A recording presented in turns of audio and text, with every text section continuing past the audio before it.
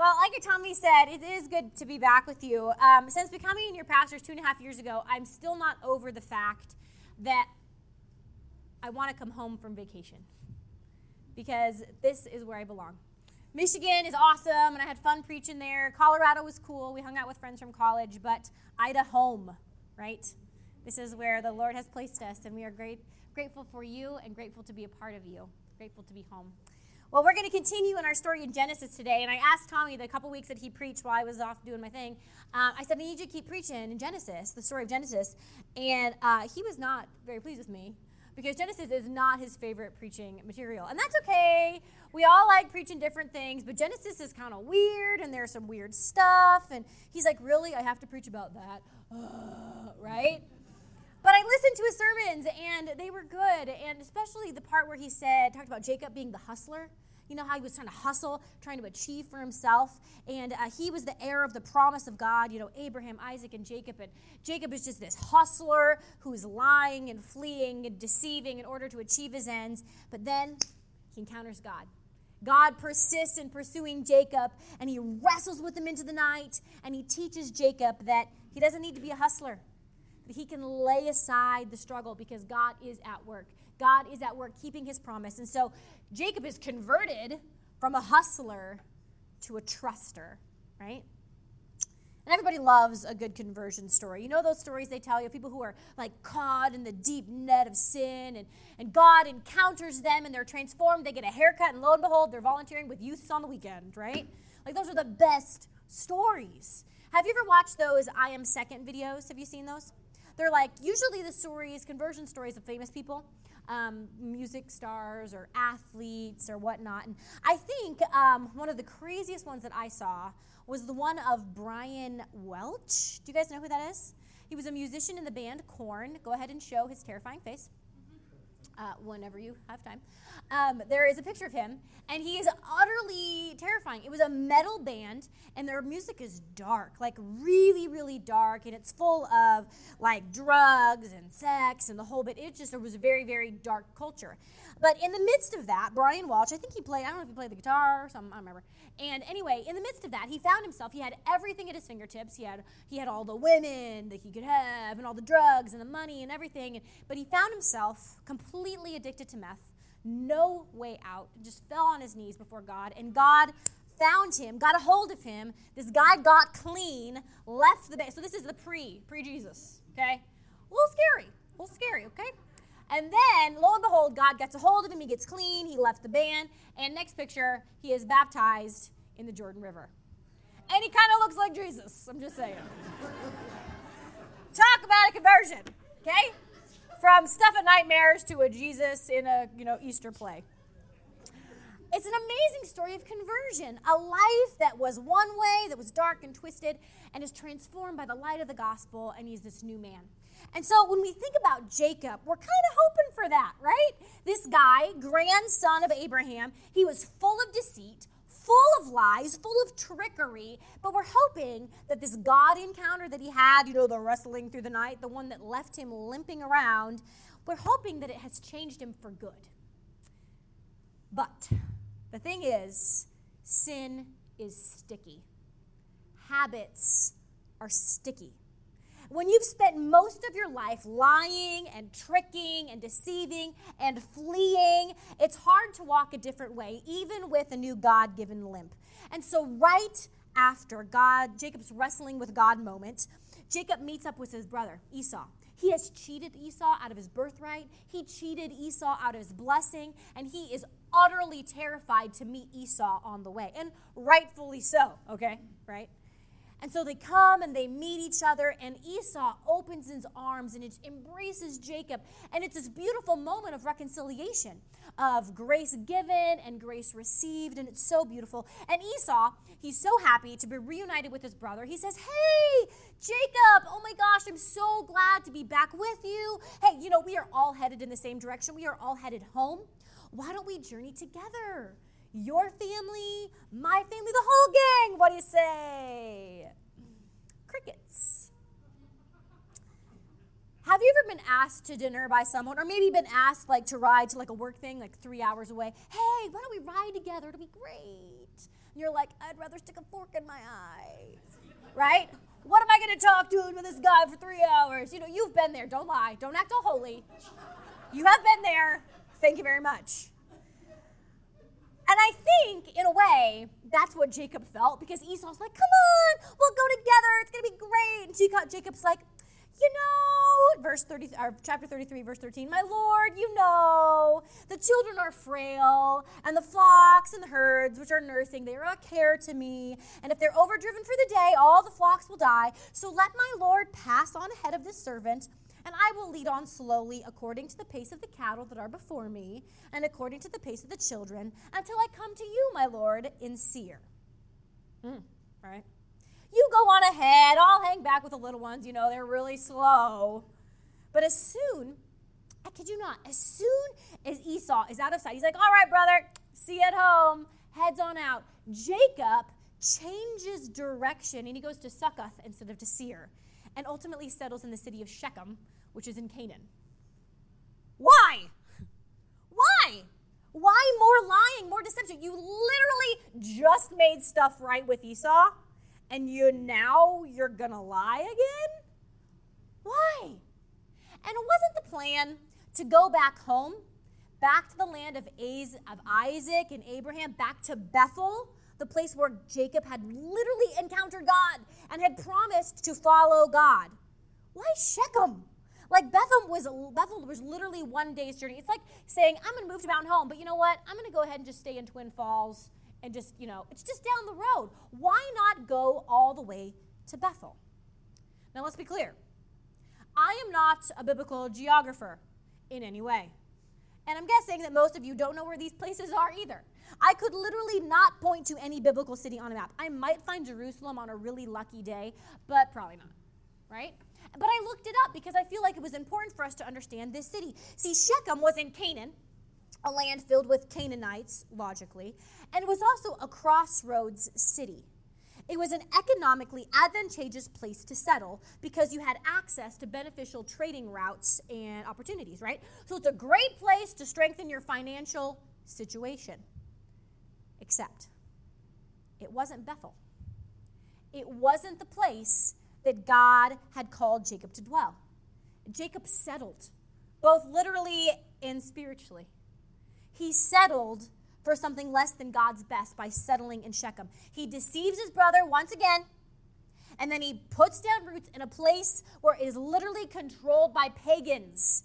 And when I say the word pagan, I'm not using that as an insult. When I say pagan, I mean these people who worship a god other than the God of Abraham, Isaac, and Jacob. They worship Baal and Asherah, all these pagan gods. And so by settling there, Jacob has essentially chosen economic advantage over obedience. And he thereby settles his family in a place where they're completely surrounded by pagan influence. And given his track record as a neglectful husband and father, as you heard last week with the story of Leah, this was not a wise move. And as our story today will tell us, sin is sticky, habits are stubborn, and actions have consequences. So turn with me, if you would, to Genesis chapter 34. You need to know, as you're turning there, this is a hard text, and it will be hard for some of you to hear because it involves neglect, rape, abuse, deception, vengeance, and murder. It is a very hard word, but it is one we need to hear. So as we begin, as you find your text, I want to intentionally introduce you to someone in this story. It's the person of Dinah. Now, Dinah is both the main character of the story and also kind of a forgotten side character, as she has literally no voice. Dinah is Leah's daughter. Remember Leah? She was Jacob's husband, or Jacob's wife, and he didn't love her at all. And she kept having babies, hoping my husband would love me, but alas, he never did. And so she was neglected and forgotten and kind of abandoned, except by God. And so this unloved wife of Jacob, who has no matter how many sons she produces, she can never win the heart of her husband. She has also a daughter, and her name is Dinah. And as offensive as it is to our modern ears, Dinah was property. She was the property of her father and of her brothers. She is an object whose purpose is to enhance the family's prospects and honor, hopefully through a real advantageous marriage, right? Her mother is dead.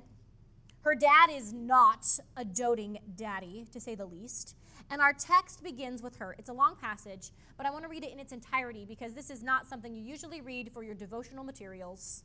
So let's read the whole story, okay? Chapter 34, verse 1. Now Dinah, the daughter of Leah, whom she had borne to Jacob, went out to visit the women of the region. When Shechem, son of Hamor the Hivite, prince of the region, saw her, he seized her and lay with her by force.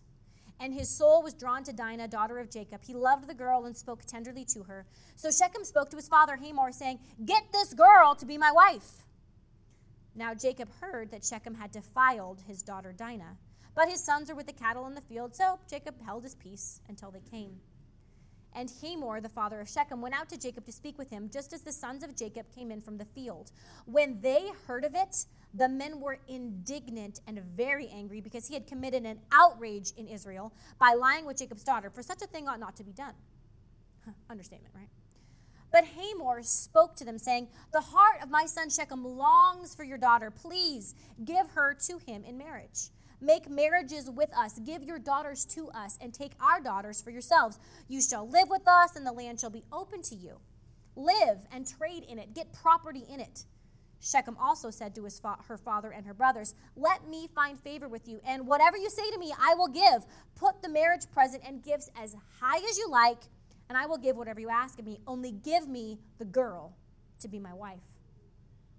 The sons of Jacob answered Shechem and her father Hamor deceitfully, because he had defiled their sister Dinah. They said to him, "We cannot do this thing, to give our sister to one who is uncircumcised, for that would be a disgrace to us. Only on this condition will we consent to you, that you will become as we are, and every male among you become circumcised. Then we will give our daughters to you, and we will take your daughters for ourselves, and we will live among you and become one people. But if you will not listen to us and be circumcised, then we will take our daughter and be gone." Their words pleased Hamor and Hamor's son Shechem, and the young men did not delay to do the thing, because he was delighted with Jacob's daughter. Now he was the most honored of all his family. So Hamor and his son Shechem came to the gate of their city, and he spoke to the men of the city, saying, "These people are friendly with us. Let them live in the land and trade in it, for the land is large enough for them. Let us take their daughters in marriage, and let us give them their daughters. Only on this condition they agreed to live among us, to become one people, that every male among us be circumcised as they are circumcised. Will not their livestock, their property, and all their animals be ours? Only let us agree with them, and they will live among us." And all who went out of the city gate heeded Hamor and Shechem, and every male was circumcised, all who went out of the gate of his city. Well, on the third day, when they were still in pain, two of the sons of Jacob, Simeon and Levi, Dinah's brothers, took their swords and came against the city unawares and killed all the males. They killed Hamor and his son Shechem with the sword. They took Dinah out of Shechem's house, and they went away. And the other sons of Jacob came upon the slain and plundered the city, because their sister had been defiled. They took their flocks and their herds and their donkeys and whatever was in the city and in the field, all of their wealth, all of their little ones and their wives, all that was in the house, they captured and made their prey. Then Jacob said to Simeon and Levi, "You have brought trouble on me by making me odious to the inhabitants of the land, the Canaanites and the Perizzites. My numbers are few, and if they gather themselves against me and attack, I shall be destroyed, both I and my household." But they said, "Should our sister be treated like a whore?" This is the word of the Lord. Thanks be to God. This is the family of the promise. This is the family that God has chosen to be his special people, to be a light to the nation. A young girl who is, for all intents and purposes, an orphan with a dead mom and an absentee father. She ends up in the wrong place in the wrong time and is taken advantage of in the worst possible way. And the abuser, one of the locals, acts as abusers often do, proclaiming love and devotion to his victim in an attempt to justify his heinous behavior. And when Dad, the bearer of God's promise, mind you, hears the word about how his daughter has been attacked, what does he do? Nothing. He does nothing. Complete passivity. In the eye or in the face of his daughter's rape and abuse and essentially kidnapping because she's being held by Shechem's family, Jacob does nothing. Now, there are many ways that we should respond to rape and sexual assault. Some responses are good, some are really terrible. But I got to say, I think silence, passivity, is the worst possible response. Because it silences the victim. It tries to minimize the damage, and it implicitly imposes guilt where guilt does not belong. And so, when the brothers get wind of what happens, and there's like, this is so wrong, and we're going to trick them, and we're going to attack them, part of us are going like, yes. Like they need it, right? Get them. Until you realize their great act of devotion to their sister, their great act of warrior faith, was actually more about wealth and power acquiring than it was about her honor. They plundered the city. They took their flocks and their herds and their donkeys and whatever was in the city and the field, all of their wealth, all the little ones, their wives, all that was in the houses, they captured and made their prey. What? So, who exactly are the good guys in this story? And who are the bad guys in this story? What on earth is going on in this text, in this special family that God has chosen to be a light to all creation? Why is this even in the Bible?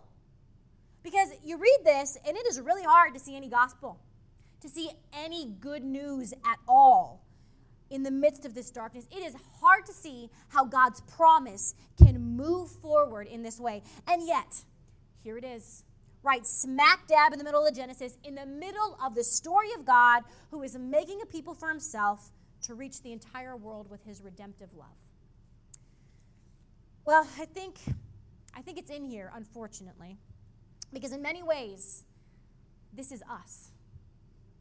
Sin sick, damaged by our own choices, damaged by the choices of others, consumed by our own self-interest, our own agenda, our own fear, our own shady motives. We are tangled in this sticky web of sin and of death. And if we didn't know or believe this already, this story makes it very clear that God's promise, God's redemptive work in the world does not move forward on our power, on our merit, on our ability, or our goodness. Because we are Jacob. Jacob settled in the land, remember? He said no to God's best, and he settled for good enough. And you wonder why he would do that. But I think part of the reason with Jacob, he wanted to settle in this land because he didn't quite trust that God was really able to keep his promise. Maybe even wondered if God was willing to keep his promise. Bethel, the land to which he was called, it wasn't an advantageous place to be, right? It wasn't in an ideal location to build wealth or establish a family. So surely God meant Shechem. I'm pretty sure I heard Shechem. Shechem? Shechem it is. I'll build an altar here. It'll be great. But no. Saying no to God's best, to God's direction, has consequences. And not just for us. It has consequences for those around us. Jacob's choice to continue in deceit and to pursue his own agenda in his own way, it shaped his family in ways that stood in opposition to God's call and his promise. His daughter, unseen and unheard like her mother, wandered away from home and into a dangerous place, right?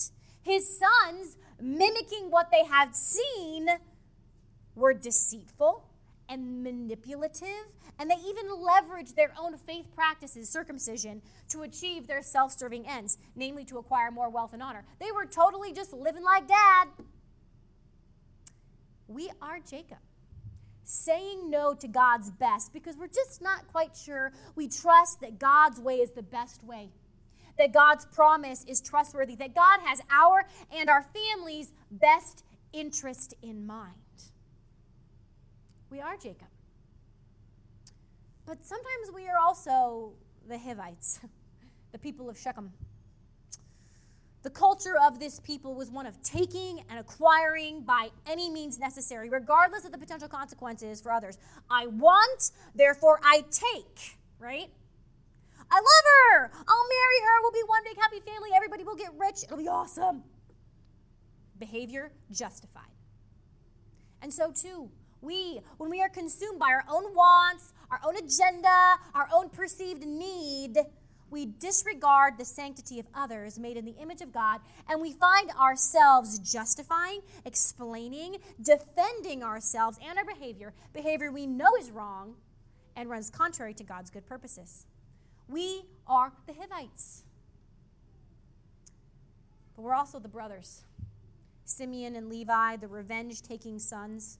They perceive a wrong committed against their sister, and they want to right it, but it doesn't take long to see that their concern was not really for her, their abused and violated sister. It was more about their own prospects, their own family honor, their own power in that region, even their own wealth. They act pridefully and they act arrogantly and deceitfully to achieve their own ends. And we are Simeon and Levi when we act out of vengeance and self-righteousness. This is us. But perhaps most shocking of all, in the story of Simeon and Levi, is the way they defame and abuse their own faith practice to get what they want. They demanded that those men be circumcised. And if you remember back in the story of Abraham, God asked Abraham to circumcise his family. It was going to be the hallmark symbol. You are my chosen people, right? It was going to be the symbol, the faith marker that we are the covenant people of God. And Simeon and Levi, took what was precious and sacred, and they took advantage, forcing them to be circumcised. And then, as they are obviously vulnerable post-surgery, they attack them while they're still recovering. It's like calling someone to be baptized and then drowning them in the baptismal waters. They abused what was sacred to achieve their own agenda. And I got bad news for you, but we are Simeon and Levi. When we cherry pick scripture to support our own political views, guilty. When we abuse the sacred word of God, we are Simeon and Levi. When we take the sacred word of God and we, instead of using it as an invitation to draw people into the story of God and instead use it as a billy club to get people to act the way we think they should, we abuse the sacred. When we treat grace as cheap, continuing in sinful patterns that we know perfectly well are wrong and harmful because, hey, we can ask for forgiveness, we abuse the sacred. We are sinners. We are not just ignorant. We are not just silly. We are not just irresponsible. We are not just human. We are sinners, knowingly making choices against God's desire for us. But we're not just sinners, are we? We are also the sinned against, damaged by the sins of others. Because we too are Dinah. We are the innocents slaughtered at Shechem. Oh, Dinah, the forgotten, neglected, young, curious, wandering girl, off where you should not have been. But how innocent, how childlike in her naivete, that she would go to a place where she knew she would be vulnerable. But the fact of the matter is, no curiosity, no unwise wandering into the wrong part of town justifies what happened to her. To be raped and held essentially prisoner by her rapist, wannabe fiance, and then wound upon wound, her father, who was supposed to be her defender, showed utter disregard, self-serving inaction, and then her brothers running not to your rescue, but to their own self-defense in pursuit of wealth. Dinah is used as a pawn, an excuse to justify an attack on the people of Shechem to gain their wealth and power. She is objectified, and then she is forgotten. We never hear of Dinah again. And so too the innocent people of Shechem, whose only crime was to associate with that Shechem guy, the son of Hamor, and because of their association are robbed, ravished, and murdered. No guilt of their own. And so too, we are Dinah and the innocents. Some of us have endured the exact same abuse as Dinah. Abused and taken advantage of by the strong, by those in power. Some of us have been neglected and forgotten and abandoned and treated as a pawn in somebody else's game. We have been wounded by the selfishness of others. We have been cut down by the greediness and insatiable appetites of others. We are Dinah. We are sinners, and we are the sinned against, in need of both a rescue and a reckoning for the things that we have done and have been done to us. This chapter leaves us in a dark place, doesn't it? None of the conflicts are resolved. Dinah's future is in tatters. She is no longer eligible for a marriage, much less an advantageous one. A city has been slaughtered. The violent, vengeful sons of Jacob go unpunished, it would seem. And passive, inactive, untrusting Jacob carries on, safe, rich, and seemingly untouched. We want an epilogue, don't we? We want like an extra chapter that untangles all the knots and the hurts in this story, but there isn't one. And so the question becomes, what is the good news? What is the good news? Where is the gospel? Where is the gospel when we are sinners? Where is the gospel when we are so guilty? Where is the gospel when we act on our own agenda instead of obeying God's best? Where is the gospel when we find ourselves slaves to our desires and our passions, acting rashly with disregard for others to get what we want? Where is the gospel when we respond to hurt with revenge? Where is the gospel when we abuse the sacred to fulfill our own agenda? What is the good news for us sinners? But in the same way, we have to ask the question, what is the gospel when we are the sinned against? What is the gospel when we are ravished and abused? Where is the gospel when we are forgotten and abandoned?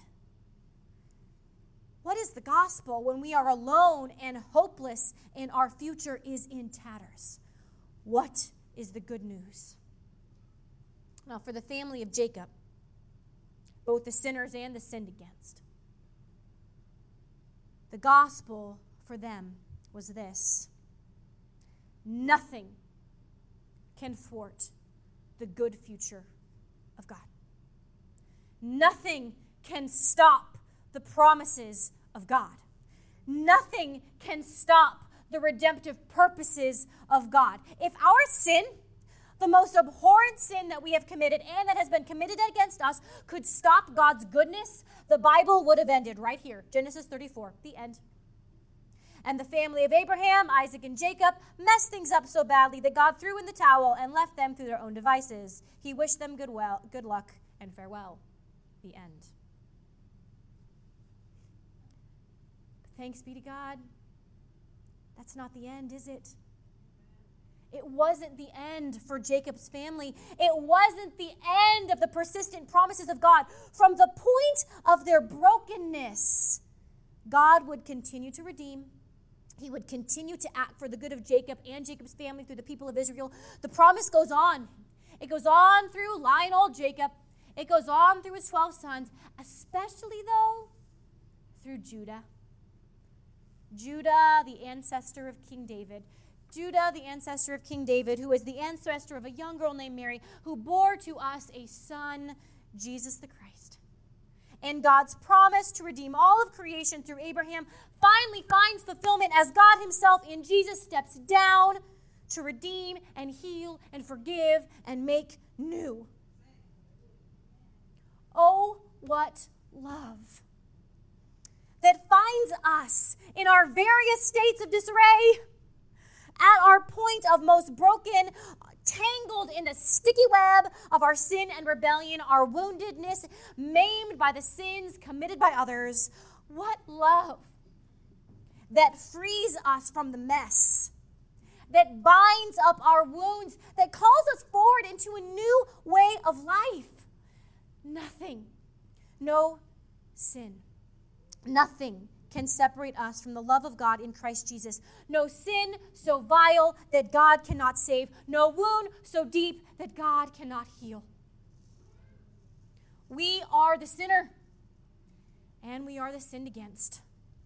But by the grace of God, there is a way forward for both forgiveness and freedom from the hurts. We are going to respond today in our worship song, as we always do. But I would be amiss if I don't give you a chance to respond. I don't do it very often. In the Nazarene Church, we have these little things called altars because we're a revivalist tradition. But a lot of times we look at altars and we think, that's where you go if you're really in trouble. If things are really bad, people are going to think something. In some traditions, people come forward at the end to receive membership or to receive the sacrament. But today, I am opening these altars for you. Not to join the church and not to shame you, but as an act of humility, acknowledging a need for forgiveness from the sins you have done. Acknowledging a need for freedom for the sins that have been committed against you. It is a physical reminder to humble ourselves that we might receive. It's just a good place to pray, to receive forgiveness and freedom and healing. God, we give you first our thanks, our deepest gratitude for your love that goes above and beyond anything we could imagine. Your love that is stronger than our sin. Your love that is stronger than our hurts. Lord, we acknowledge we are sinners. We have done wrong. And we ask you to forgive. Restore us. In your love, restore us. But Lord, we also have been wounded, damaged by the bad choices of other people, things beyond our control. And we need healing.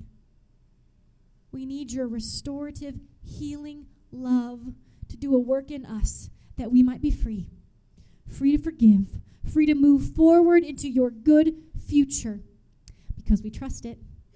We trust that you are making a way, a good future for us as we seek to participate in your redemptive work in the world.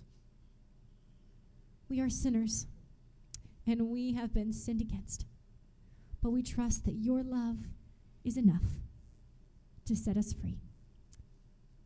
We ask it in the name of your powerful Spirit and in the name of your Son, Jesus. Amen.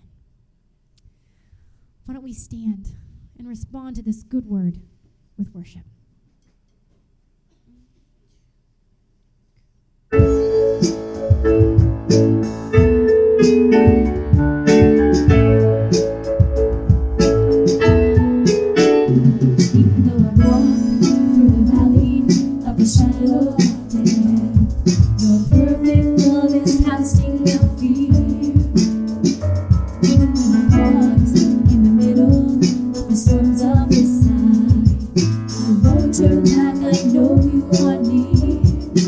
I will fear no evil.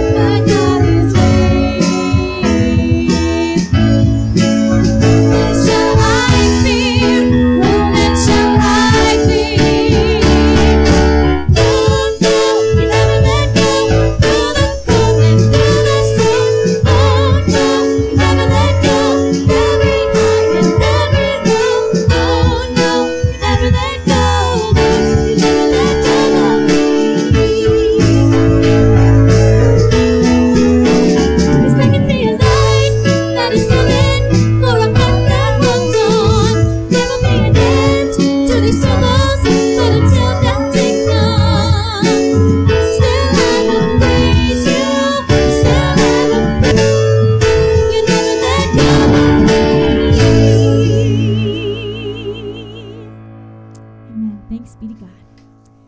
Beloved Christ Church, would you extend your hands to receive the benediction? Beloved, may you walk in the knowledge that God's love is enough.